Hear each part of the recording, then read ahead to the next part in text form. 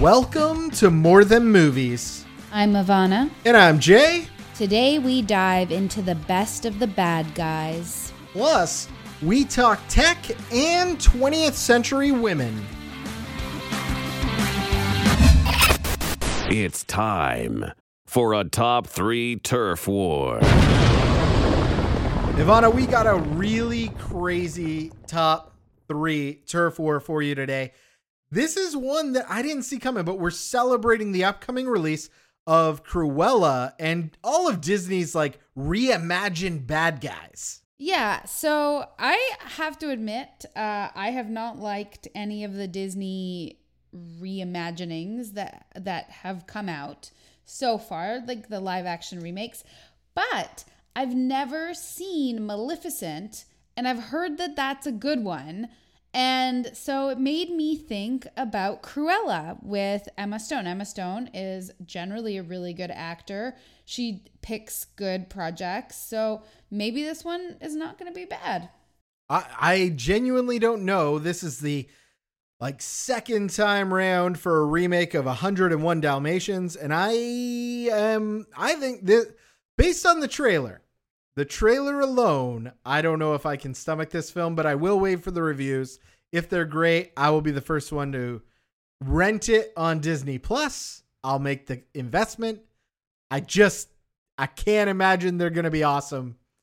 There's not even a dog in the trailer, Ivana. It did get me thinking about reboots where, a new actor takes this a big role, you know what I mean? And they take it over, and sometimes they do it better when it's in a reboot. Absolutely. And so I thought, what if we made a list where the reboots did it better? And who are the better villains? We also came to the agreement that we're probably not going to top Heath Ledger as the Joker. We both do not love the Jared Leto reboot after the Joker. Nope. Yep, I agree. We both believe that Heath's version of the Joker is the best version of the Joker. Yes, I think that is definite fact. So on this list, we are not trying to dethrone Mr. Ledger. So consider him at the top of the list of the villains. Right. So we're going to do the next 3 below him. Exactly. and at the end, we got a ton of honorable mentions coming our way. So at least for me, I know you had a hard time with this. I had a really, really hard time with this. Yeah. Well, okay. Then I'm going to let you start and you tell me, what is your number 3? My number 3 is Catwoman, played by Michelle Pfeiffer in the Batman. In Batman Returns. 89 or 9. Yeah, 91. Yeah, that sounds about right. Now, who did she replace? So the original Catwoman was played by a woman named Lee Merriweather, who was in the 1966 Batman. Okay. Yeah, I love it. And I would argue that of all the Catwomans to come after her, she is still the iconic, the best of all the Catwomen. I am not going to argue that. There is no way that Halle Berry or Anne Hathaway did Catwoman better than Michelle Pfeiffer. Michelle Pfeiffer just sunk into that role and really created something that was quite lovely to watch on screen. I think that the realistic world that Anne Hathaway found herself in, that made her give a certain type of performance, which of course is not going to, take away the throne from Michelle Pfeiffer. And Halle Berry's Catwoman, nobody really likes that movie. And so I don't even know that, I feel I'm sorry for Halle Berry because I don't think it's her. I think it's the movie. It is the movie. I mean? She is an Oscar-winning performer. She tried really hard to do what her director said. And I just think part of it too was the shitty costume choice. And again, this has nothing to do with Halle Berry or her performance. But you don't need to make Catwoman both in skin tight leather and basically naked, like at the same time. You don't need both. Like, You don't. You know, it's sexy enough when it's just a super tight catsuit. You don't need to make it sexier. I totally agree with you. I am on board with that. I love it. I'm so surprised that you had such a hard time with your list, seeing as this is kind of the idea that you came up with this idea. I figured you had some in mind. I had nothing in mind except for Heath Ledger. All right. Well, my number 3, I don't know if anybody's seen the original 3:10 to Yuma, but I can tell you that Russell Crowe's Ben Wade is leaps, miles, bounds more dangerous than the version before it. And I don't think I've talked about my love for 3:10 to Yuma, the remake, on this podcast, but Russell Crowe makes every scene he's in dangerous. He makes it like inappropriate just by being around Christian Bale's character.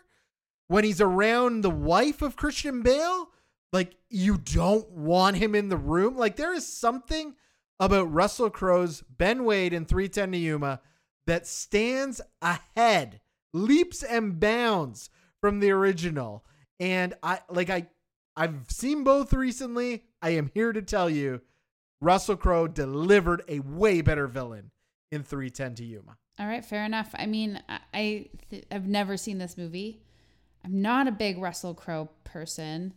Now, you haven't seen the 1957 version for sure, but it's James Mangold, 2007? No. James Mangold, who I know you love Ford versus Ferrari. Yeah, but like I had not been following him as a director, admittedly, I have to say, until this moment. I do love Logan. Logan's a great movie. No, I definitely never watched 3:10 to Yuma. And like looking at it on IMDb right now, this is not my kind of movie. It is your kind of movie. I get you're going to enjoy. I know it's a Western. I know it's old timesy. It's Western and old timesy. I'm telling you. Look, Ivana, Ben Foster's in it, and he plays a psychopath. I love Ben Foster. Okay, maybe I will watch. I'll give it a watch. Okay, so that is my number 3. What is your number 2? My number 2, and I've gone back and forth on which position they should each be in. My number 2 is Hannibal Lecter, played by Anthony Hopkins in The Silence of the Lambs. Versus Manhunter. Played by Brian, 1986, and Hannibal is played by Brian Cox. Okay, can I just say how moved in my heart, I didn't even think about it. My brain never went to Hannibal Lecter and Manhunter. I'm so glad you went there. Yeah, I'm really happy when I discovered this. I didn't realize it was actually, I have to hand it to Blake. Blake, thank you very much for discovering this one for me. I didn't realize that, there was another movie out there before, but Anthony Hopkins and as Hannibal Lecter, I mean, that is as iconic as it gets, right up there, giving right near Heath Ledger status. Absolutely. I would say, Yeah. I agree with everything you're saying. This Hannibal Lecter will be in the final. I can't believe I forgot about it. All right, well then what's your number 2? All right, my number 2 is about to become your number 1. You ready? I'm ready. I am going with Brundlefly from The Fly because I tell you no lies, people. Jeff Goldblum as The Fly is him in the role, and that film as a whole, what they were able to do with Brundlefly is so far ahead of the 1958 version of The Fly. It changed his relationship with Geena Davis, everything about what makes him tick and makes him become the Brundlefly is so elevated as far as a horror film goes that I can't it is so much better than the original. The original, it's like a guy with, a fly head and walking towards with regular hands. We don't get that in The Fly. from Cronenberg. This is full body horror and mania and Jeff Goldblum's sexiness at its finest. You know what? I love that this is number 2 on your list. This is my only honorable mention. Oh my God. Is in the number 4 position for me. So I'm so happy that it made to your list because I was really sad when it ended up being number 4. Oh my God. Okay. Absolutely. Like this is a performance that changes the film entirely by itself. Like I would have thought this would have been your number 1 if you had thought about it. And I didn't expect you to have thought about it because I don't know why, but you're always thinking of Jeff Goldblum. I should have known. It's, Jeff Goldblum is so good as, the Fly in The Fly. And I've never seen the original. I probably should at some point, but for sure Cronenberg elevated it. I mean, I don't think that that's even a surprise. I guess it was just that, how iconic is The Fly versus the protagonist of Jeff Goldblum. Anyway, I got into my head about does he count as the bad guy? and it ended up in number 4. I'm really happy he's on your list. Perfect. Okay. And what is now we're going to 1.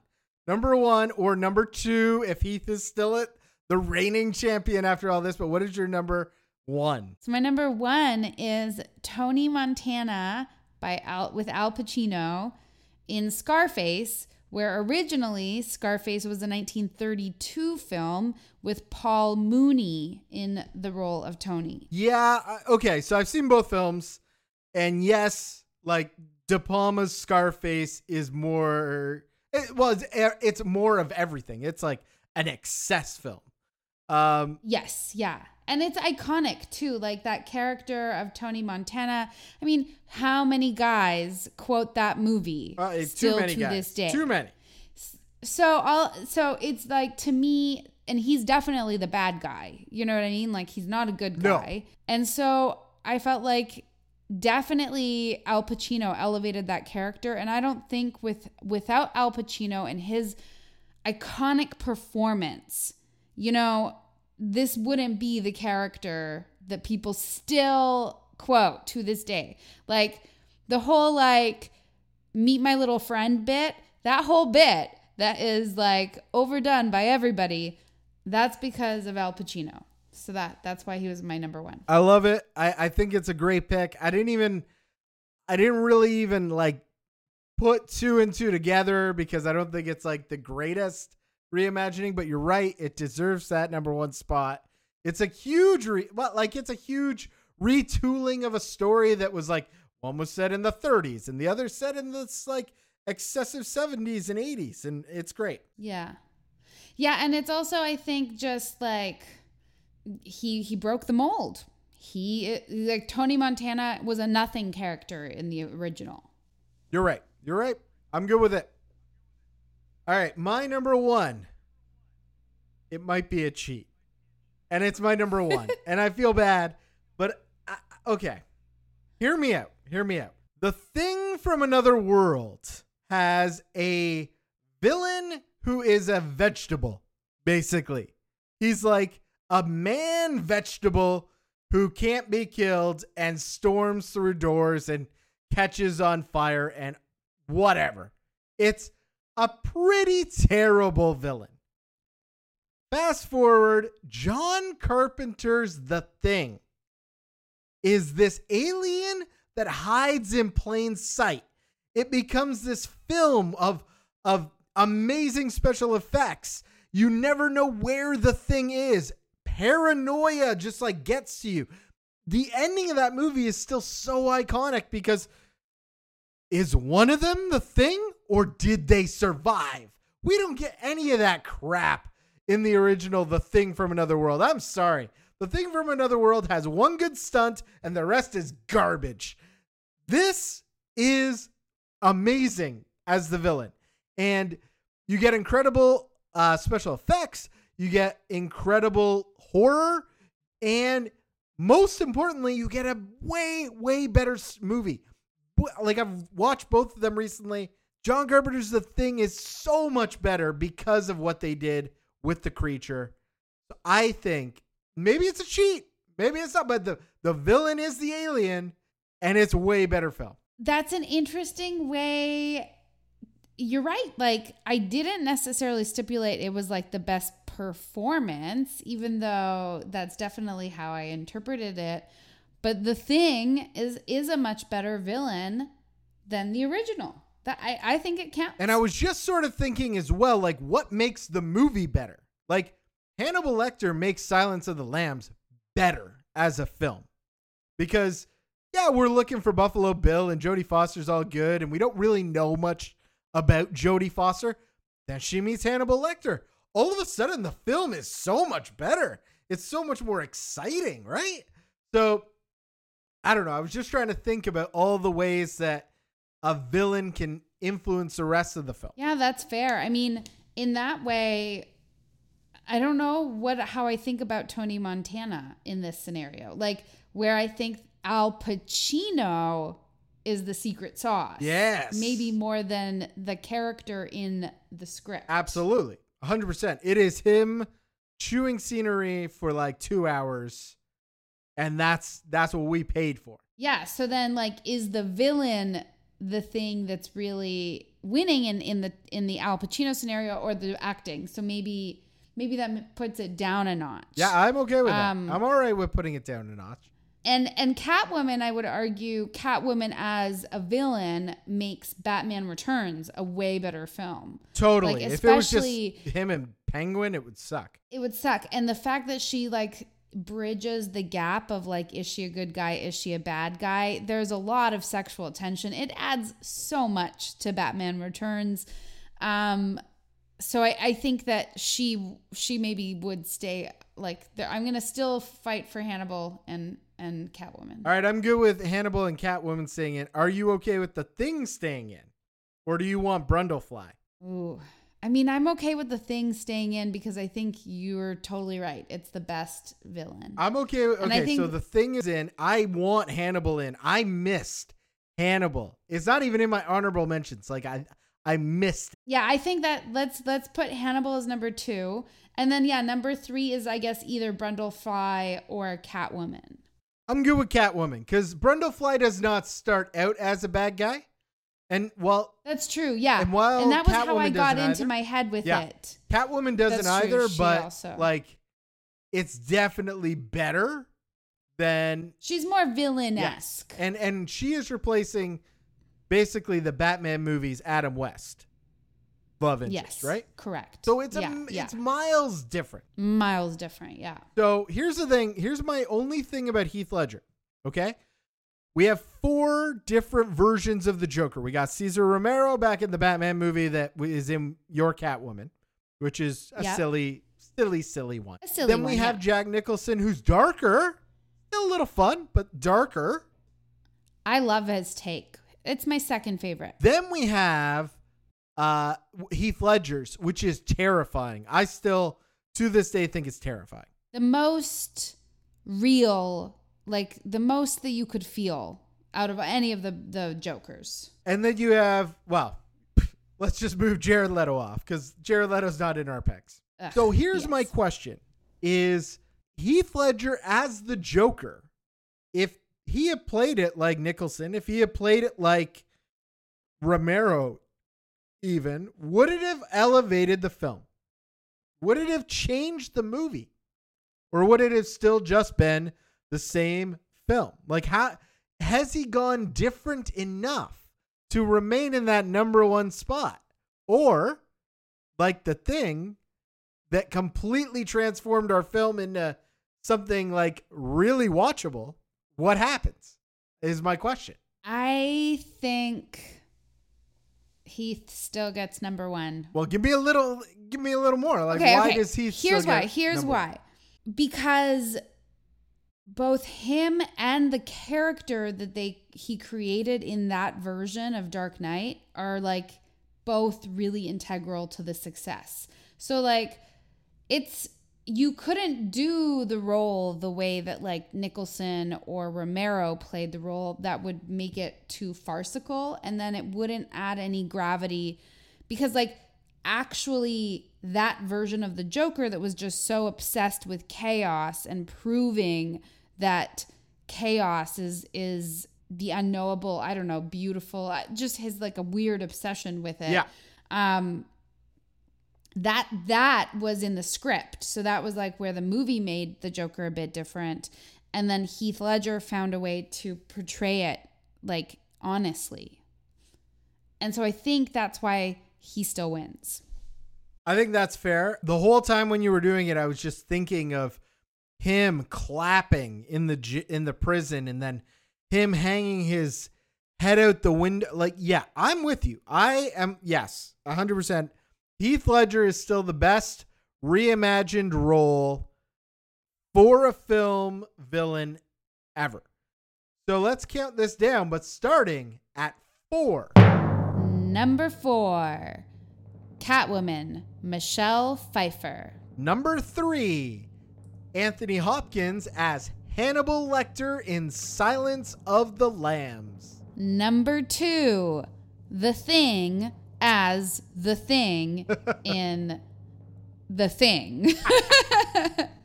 And the number 1 villain is Heath Ledger as the Joker in The Dark Knight. Woohoo! Boom. I agree. I'm glad we actually talked about it, though, just for a moment. I appreciate it. Are you ready for like a ton of honorable mentions here? Yes, I am ready. Okay. First up, Fiona from A Cinderella Story is my runner-up honorable mention. Because Jennifer Coolidge in the movie A Cinderella Story is such a different evil stepmother. She's just dumb, but also like callous and rich. Oh, you know what? That's a really good one. I love this choice. Yes. All right. My next honorable mention is Dracula from Hotel Transylvania, where they took the Dracula villain and fixed it and moved it around so he still hates people.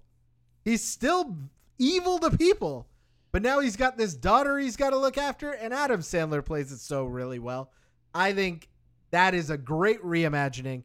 And from somebody who like hates Dracula, I'm amazed how much I love the Hotel Transylvania Dracula. Oh, now I want to watch this movie. Next up is Maleficent. I think you should watch it. Like it's not great by any stretch, but Angelina Jolie, like, here's the reason I didn't put it on. You don't get any backstory on Maleficent in Sleeping Beauty. So now we just get the backstory. And it's like, sure, we get it. She angry. Sure. But we didn't get that in the original. So it's not like it's totally like a reimagining. We just got the backstory this time. All right. This one's going to make you angry. Shere Khan in The Jungle Book.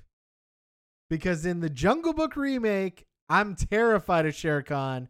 And in the original, he sings a song and has a British fancy accent while he messes with Kaa. Yeah, it's a very you're right. But I just like it's not like the current Shere Khan in the new version is like so iconic. No. It's scarier and it's maybe more elevated. I give you that for sure. Yeah. But like it's still not iconic. They didn't create Shere Khan like the version that everyone will always think of for the rest of their days. Yeah, I know. That was actually, I think that was where I had the most difficulty is like sometimes you're like, yeah, but is that character by that person iconic enough that I even care? Or the original is still better. Yeah, I'm with you on this. That's why it's just an honorable mention.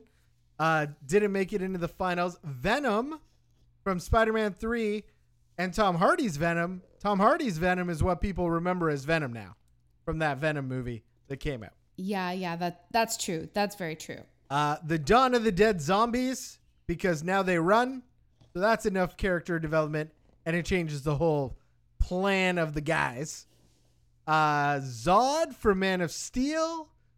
Sub-Zero from Mortal Kombat, the new Mortal Kombat, because now he's like a full villain. Before he was just like a guy they fought. Now he's like killed Scorpion's family. Like it's on. And my last honorable mention, we all hated him in the series, but Scrappy Doo as the villain at the end of the Scooby-Doo movie Mwah! Chef's kiss. Nobody liked that little bastard, and now he's the villain. You know what? I never liked that little bastard. You're right. So Jay, in a few days, you've invited me to participate in a second round of a music quiz show that you put on, which I am pretty stoked for. It's very exciting. I've I've come full circle in this lockdown. I'm now back to making my own music trivia, and it's a 4-minute audio recorded, like you play it for it's your like a friends. super set, yeah, right? It's a super set. And everybody has to write down as many titles that they have. So I've been doing some of that. I did 2 regular music ones, and then I did, get this, a Disney one and a movie score one last night. What? Oh yeah, this is gonna be epic. This is going to be amazing. I really like it because it's cooperative. I think it's a really cool Zoom game. So you play the superset for everybody. Everyone else is joining all on Zoom, and everyone writes down, what they think the song is, or the artist, whatever you say we're supposed to write down. You're in charge. I am in charge. And then at the end, everyone can say their guesses, and it all goes towards one group score. And I think that that's maybe the funnest part of this game. And here's the thing. We've been on Zoom calls and in front of screens for so long. Literally, you could pick up your phone, you don't have to have your face on if you don't want to have your face on. And all you're doing is listening to music and writing on a pad of paper. It's an easy, fun thing to do. I almost feel like you should give this a shot in a clubhouse room sometime. I have thought about it, and maybe we'll talk about it in our next segment. You're plugged in. Mind your manners. This is Tech Ticket. It has been a long time since we've done a Tech Ticket. I'm going to refresh you real quick on what this is. We take an app, and it's a social app usually, and we go over what the etiquette of using that app is. That is right. And this time we're here. I'm so excited to do this segment to talk about Clubhouse, the greatest social media of all time. I love Clubhouse so much. Why don't you tell everybody what it is? Because not everybody is on it. Not everybody knows how great it is. So why don't you just walk us through what is Clubhouse? So Clubhouse is an audio-only platform where there are a bunch of different clubhouses or rooms, essentially, where you can have different topics and people can jump in and out of those rooms, and you always start out as an audience member listening in, but you can also schedule rooms, and you can also take part in rooms and be a talker in them. These are live, in-the-moment conversations between different people, almost the way you would have a conversation in a clubhouse. That's exactly it. You're jumping into rooms that have topics that could be like, what's your favorite movie, or game night trivia, or whatever it may be. And we're going to walk you through a couple of things that you should know etiquette-wise once you get yourself on Clubhouse. So if you are a guest and you're not a speaker and you've just stumbled into a room, give a little what we should do, Ivana. Well, I always recommend just taking a few minutes and listening and seeing what's going on in this room. So because it's live and in the moment, usually when you first hop into a room, it will take at least 1 or 2 minutes before you kind of figure out what's happening. And are they on topic? Are they off on a tangent? What type of room is this? So there's a few different formats that rooms can take.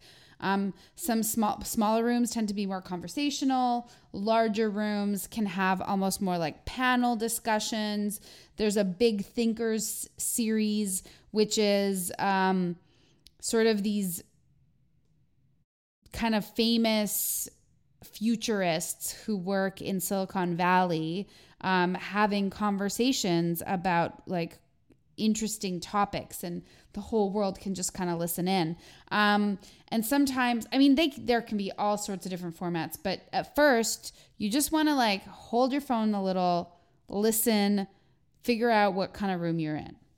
Absolutely. Now, once you hear something that you feel like, oh, you know what? Like I can add value to this room, you're going to click the raise your hand.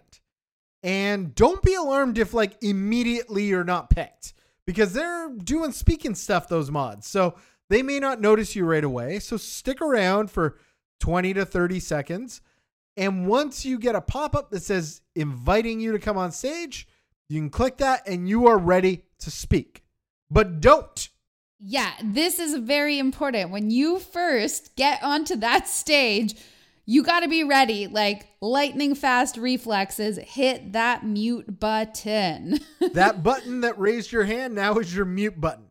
And you want to be respectful to whatever's going on and not disrespectful to however the conversation is. So you want to quickly mute and wait your turn. With that said, if people are still saying great things and you want to interact with those people, flash your mic a couple of times.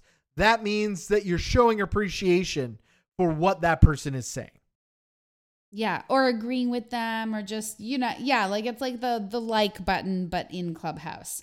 So instead of interrupting them, you just flash your mic on and off, and that indicates agreement. And sooner or later, somebody's going to get to you, and you can now speak. What you shouldn't do is now, one, monopolize all the time in the world, keep it brief, and two, really be respectful. You've just been allowed on stage with probably a bunch of strangers. You're going to be a little bit nervous, and that's totally normal. But be respectful. Maybe give praise to the person who spoke that got you on stage. Like, I really wanted to talk about what so-and-so said because I thought that was interesting, and I had an opinion, blah, blah, blah, blah, blah.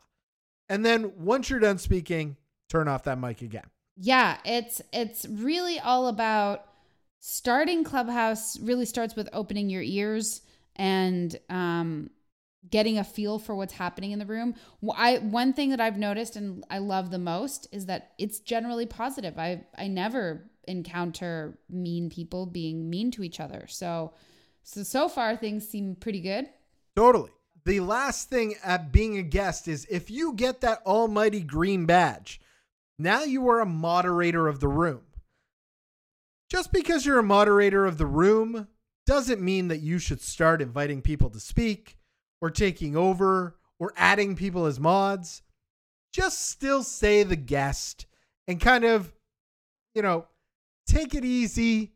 Wait to hear what somebody wants or expects of you. If they've said, I've made you a mod or whatever, they're just there basically saying they trust you. So don't abuse that trust. True. And for mods, it's pretty important to reset the room pretty often for your audience.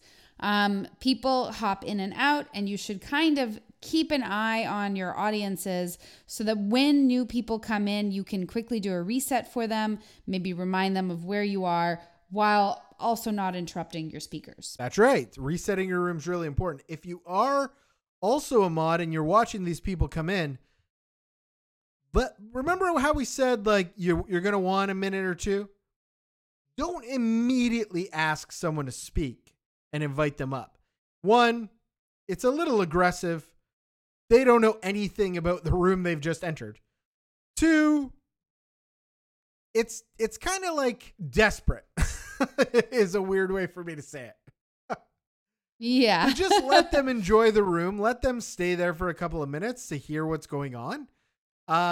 And you know what? If they want to come up, they'll raise your hand. You can even say that, like, hey guys, we're not inviting anybody up yet, but you're welcome to raise your hand if you want to come up on stage, but we'll respect you and you stay there or whatever. Another thing that's kind of important when you're in the mod position is, depending on the format of your room, keeping the flow going so that everyone who's there can either say a little bit about what you're talking about or can hear from the panelists that you've brought on board, or just so that the audience is able to sort of keep on top of the topics that you're trying to get at.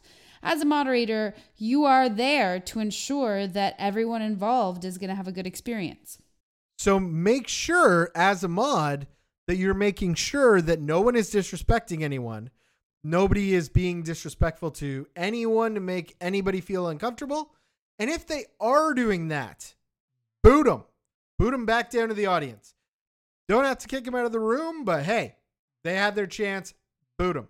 I have done that to 3 individuals who jumped onto my stage once, who started just shouting homophobic and xenophobic things immediately. And I was like, boom, boom, boom, gone.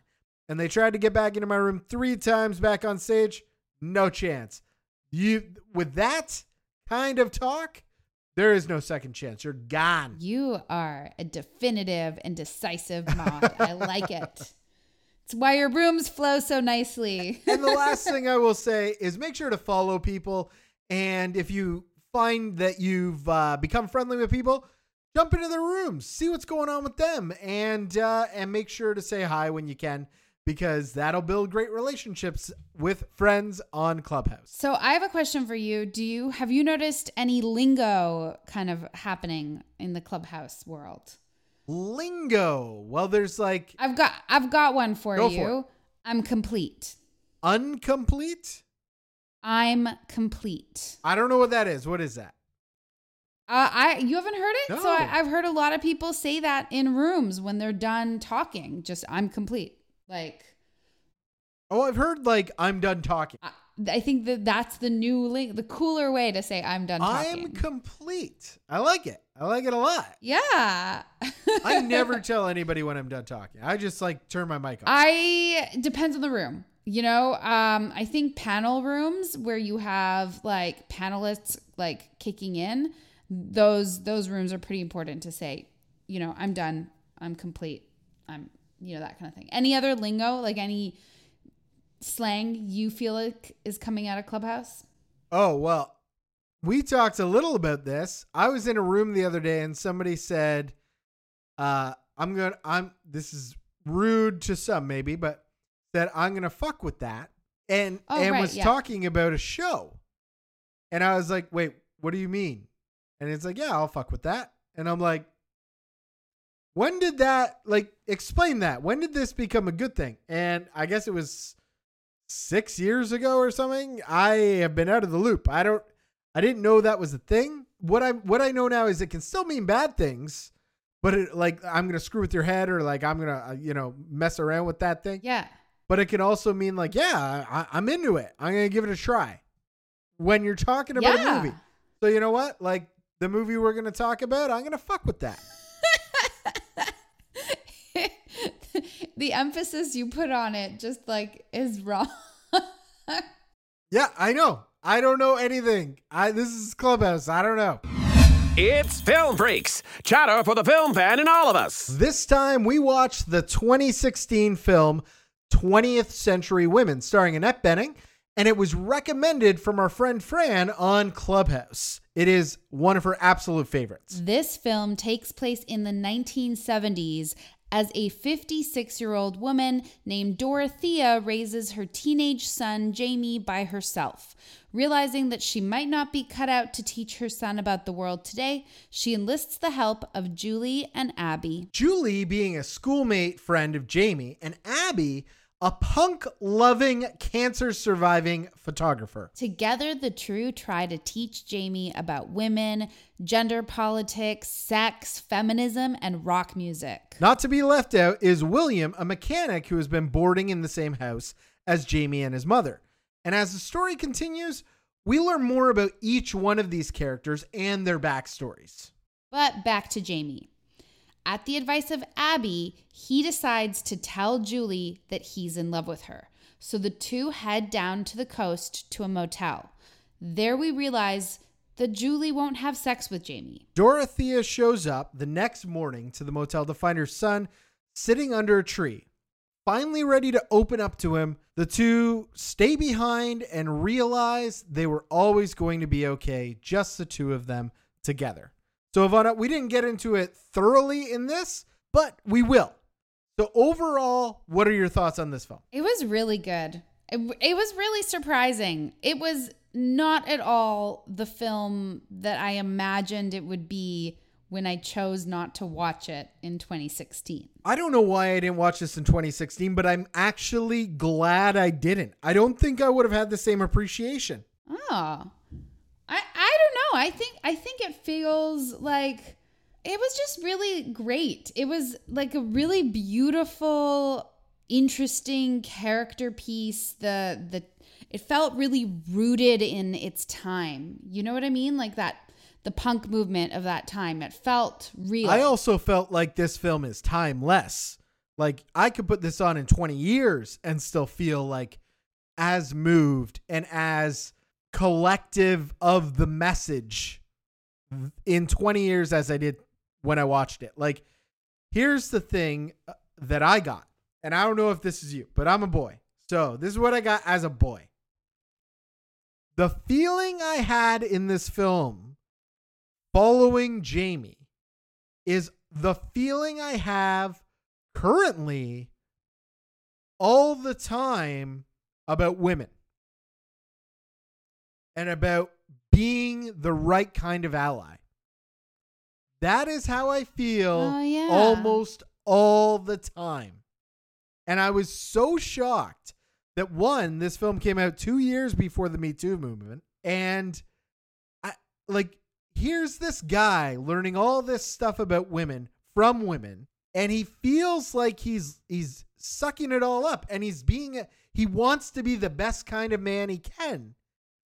But at the end of the film, Julie won't have sex with him because Julie's not in love with him. Like, that's the bottom line is Julie is not in love with him. It's funny that, I mean, she's not in love with him, but he was never trying to just get sex out of her. He was always in love with her. Like, he always wanted. He was always in love with her. He wanted to have both. Yeah.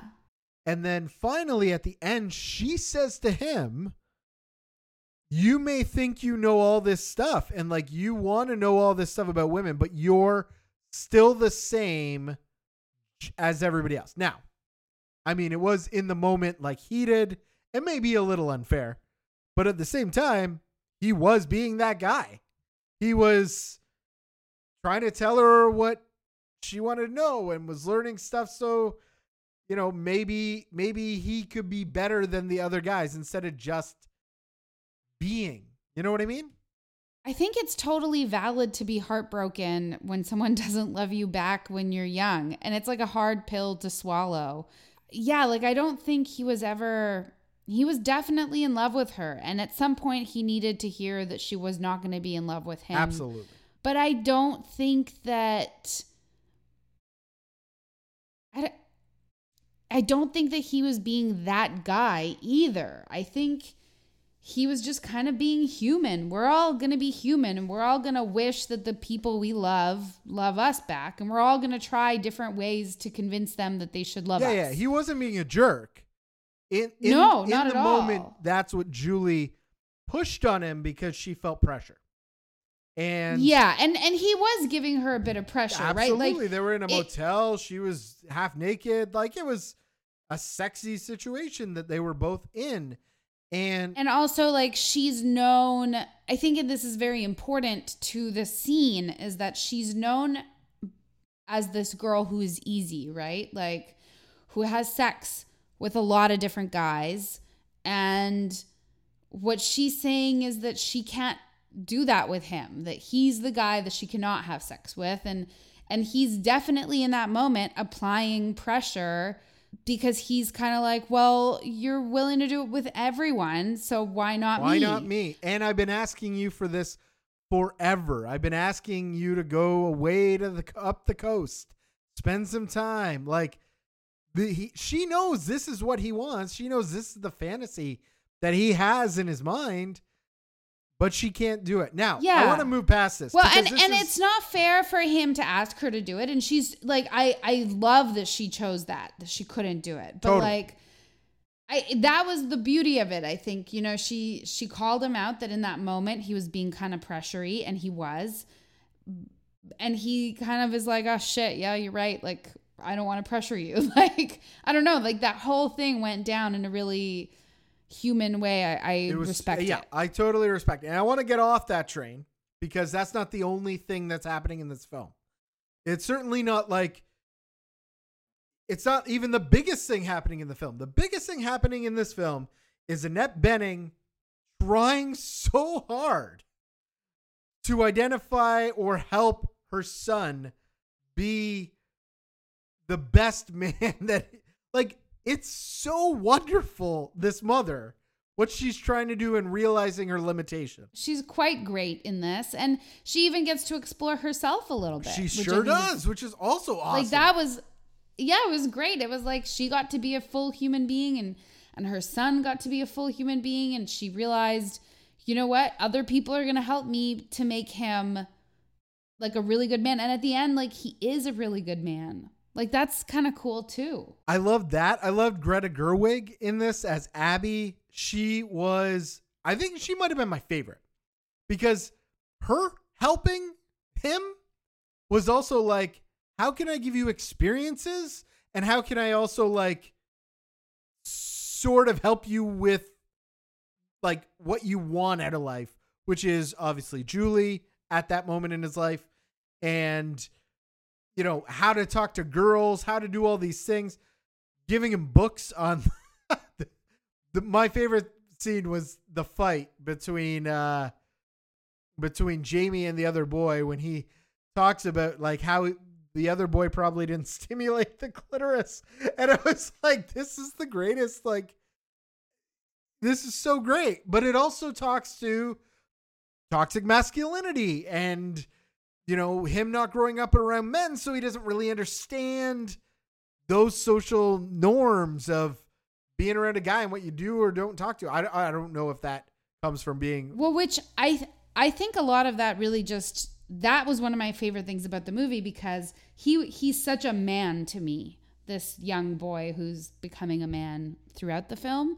He's always like Superman-like. You know what I mean? He's just trying to be as genuine as he can.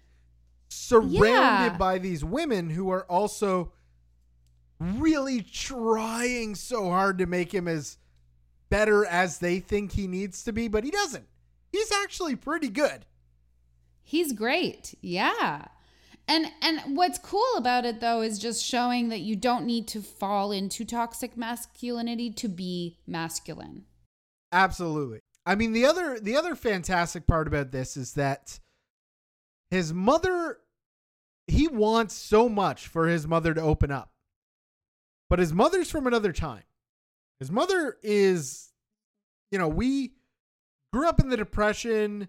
She was 40 when she had him.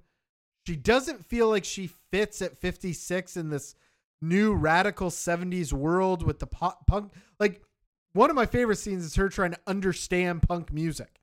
And she's like, they know this is bad, right? Yeah, they know it's bad, but that's what makes it great. And she's like, does it? But she's trying so hard for Jamie. And all Jamie wants her to do is open up, which is the one thing Annette Bening won't do. So she thinks they have friction. Yeah, it's absolutely true. It really is a fun movie. I honest to God, I love this film. If it wasn't for Fran on Clubhouse, I probably would have I probably would have kept skipping it, to be honest. I never would have watched this movie ever if it was not from Fran and she it's so there good. is What a so great, much happening. What about suggestion. William? We didn't talk about Billy Crudup in this movie, who is... Oh, so I loved his character. So interesting. Who's this like commune reject because he never felt like he felt old while he was there, but that hippie stuff came with him to the house. So he can't really talk to anybody. Yeah, like he's like permanently, he's like, I saw the light with that like the stuff that the people, that the hippies were all about. He was like, yeah, I get it. You're right. Yes. But also, I do not fit in here. Right. And he's feminist in his, but like, and very, very sexy to women, but in a way that like he almost then has a superpower, which is a very interesting aspect to his character. Well, I want to talk a little bit about the backstories to everybody, because Billy Crudups was one of the most important for me, because he talks about, for whatever reason, he wants women to care for him, but after he has sex with them, he doesn't know what to do. And they don't really want to stick around. It's just, that was the thing. Yeah. And I have felt that way in my life, in my early 20s. And I just was like absolutely floored that this, I guess he's 40 in the film, maybe 30 plus. I would have guessed, like 40s. I was floored by his backstory and his conversation about that, because I was like, holy crap, that is so true to me. And then there was Annette Bening's sort of backstory, plus added on the passage her son read. Again, just trying to reach out and get her thoughts on something that he read, even though it totally comes off as insulting and embarrassing, but also like it was revealing without being revealing about a woman who ages. Yeah, totally. Well, he was saying that he sees that she's living through this and she doesn't want to admit that she's living through this, right? Like, it's hard, that moment in that scene and those emotions. And that's one of the best things about this movie, is that you can see how so many people come at these situations in the movie with like the best interest at heart, but they just don't have the capacity to know what's in the best interest for the situation. They just have their own best interests. Another amazing scene, honestly, was the Jimmy Carter, the crisis of confidence speech, where everybody in the room who's younger than her is like, oh, his time is up. Oh, he's done. And she's like, I thought that was the most beautiful thing I've ever heard. And the thing is, Blake loves that speech. And it is actually, like, if you actually read it, like, it's very interesting. It really marks a key point in the evolution of America. I think it's interesting that they chose to keep it in this movie. Especially because I think it's like how relevant it is. Yeah. Well, and yeah, that's the thing, is like, consumerism, is it really worth it in the end? Like, maybe it is better for all of us to actually just like stop for a minute and stop like consuming to the next thing. There's a lot of climate issues, and yet for some reason the allure of, I don't know, capitalism seems to have the world like vying for other things. Capitalism's a bad thing too. I mean, it can be. It can be. It can be also. It can be good. It's complicated. Complicated. Like everything else. But it was just a cool moment, because everybody else who's younger than her saw it totally different than the way she saw it. Yeah. Yeah. Same with the menstruation moment.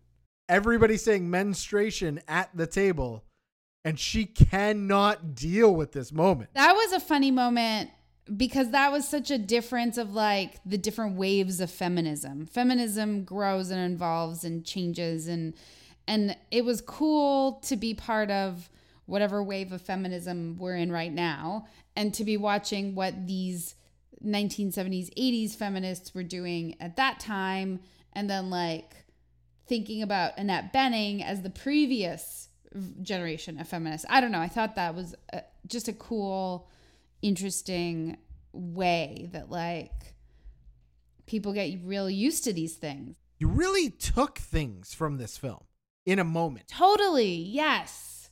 This film is really well paced, feels like a movie, but now that we're talking about it, I feel like we're just talking about discombobulated great scenes right. that all come together.